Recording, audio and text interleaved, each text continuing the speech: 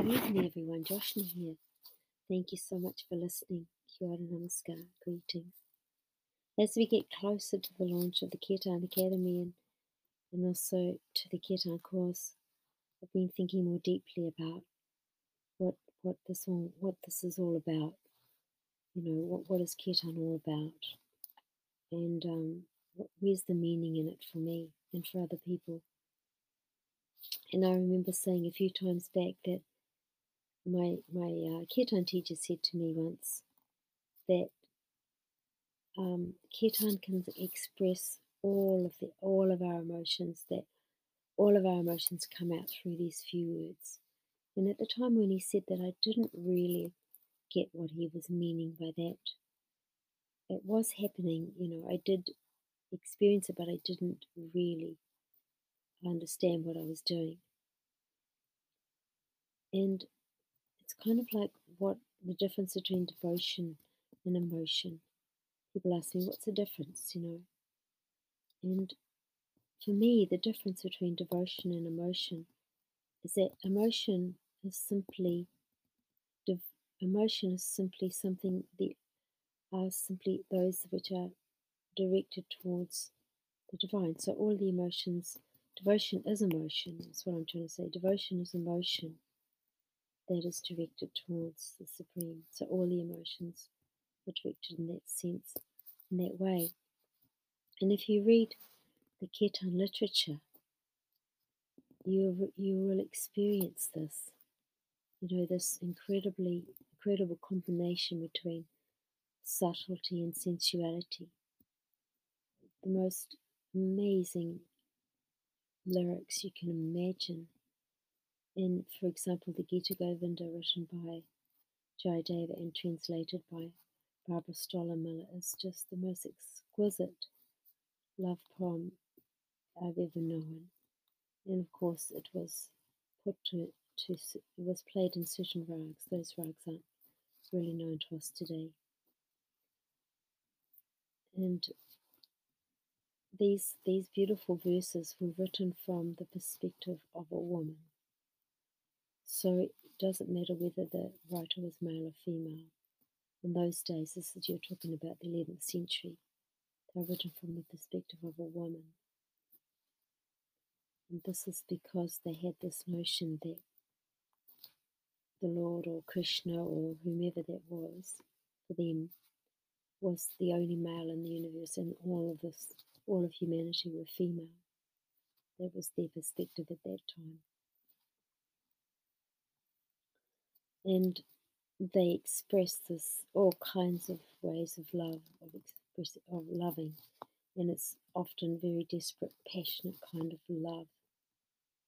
For example, here's a very, very short verse from the Gita Govinda, and this is just a very introductory part. It's a very mild part compared to the verses later on. So it goes, sandalwood, mountain wind, as you blow southern breezes to spread the bliss of love, soothe me, end the paradox, life breath of the world. If you bring me Madhava for a moment, you may take my life. You know, verses like that, full of desperate tenderness, longing for the divine. I mean, just a bit of backstory. When I first was discovering Madhubhava, this sense of the divine being the lover, I myself was in love at the time. And I was parted from my partner often. And this pain of separation really did evoke these very deep feelings of longing and tenderness. And they also inspired, you know, a lot of songs, which some people used to say, well, Josh, I don't know whether you're singing to a person or to the divine. And it's true. I was kind of singing to both at the time. And it was like I saw in that person these divine qualities, which they may or may not have had, but that's how I experienced it. And it's like this reflection of this love that lies very deep in potential form within each of us, and is experienced very fully by some people, in this state called samadhi. Samadhi is when you get this complete, transformation, a complete absorption into the divine. Sorry, my computer's gone off. Complete absorption into the divine. And we know that, for example, Buddha experienced it, Chaitanya experienced it, numerous people, many people have experienced it. In Ra, for example, Northeast India, there's this place called Anandanagar, City of Bliss. And there's so many what they call tantra pits there where people have experienced this sense of this realization, the self-realization.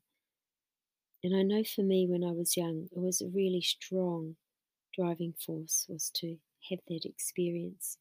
I mean, that's changed now, because now I feel more completely like I want the world to,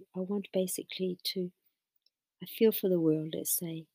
I want to be as much in service of the world as I am of my own self-realization. So, one can't escape reality. Kirtan is not, in this sort of spiritual practice, this sort of state of samadhi is not an escape from reality, because the person does come back from that ecstatic state, absorption into the Supreme. They do come back from that into so-called normal consciousness. And so it's not an escape, is what I'm trying to say. But this kind of reality, it can be dealt with more effectively actually through concentrated thought, through meditation. It's dealt with more effectively. People say meditation is an escape, but I don't see it like that at all. I really see it as a means for, yes, striving towards deepest understanding of one's deepest inner self, but it's also a way of coming to terms with reality through focused, concentrated thought, finding solutions to all sorts of obstacles that we have in our lives.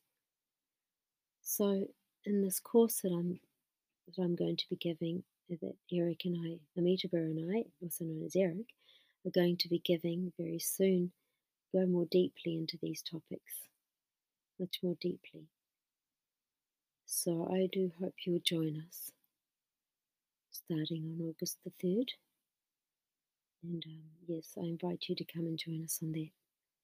So I'm going to leave a link below of an album called Longing that I recorded many years ago, and there's quite a few songs on that album which express this Madhubhav or Radhabhav, longing for the divine, lover-like way. For example, this one called I Kiss Your Fingers, and on that album it's at 42 minutes, 42 minutes, 42 seconds. You can listen to that if you want to listen to a song and with that kind of mood, So yeah, thank you so much for listening, and I do hope that I'll see you on the course. If you're interested, please just email me at Joshna, JYOSHNA, at Joshna Music, JYOSHNA Music, one word, .com. Thanks again for listening, and talk tomorrow. Bye bye.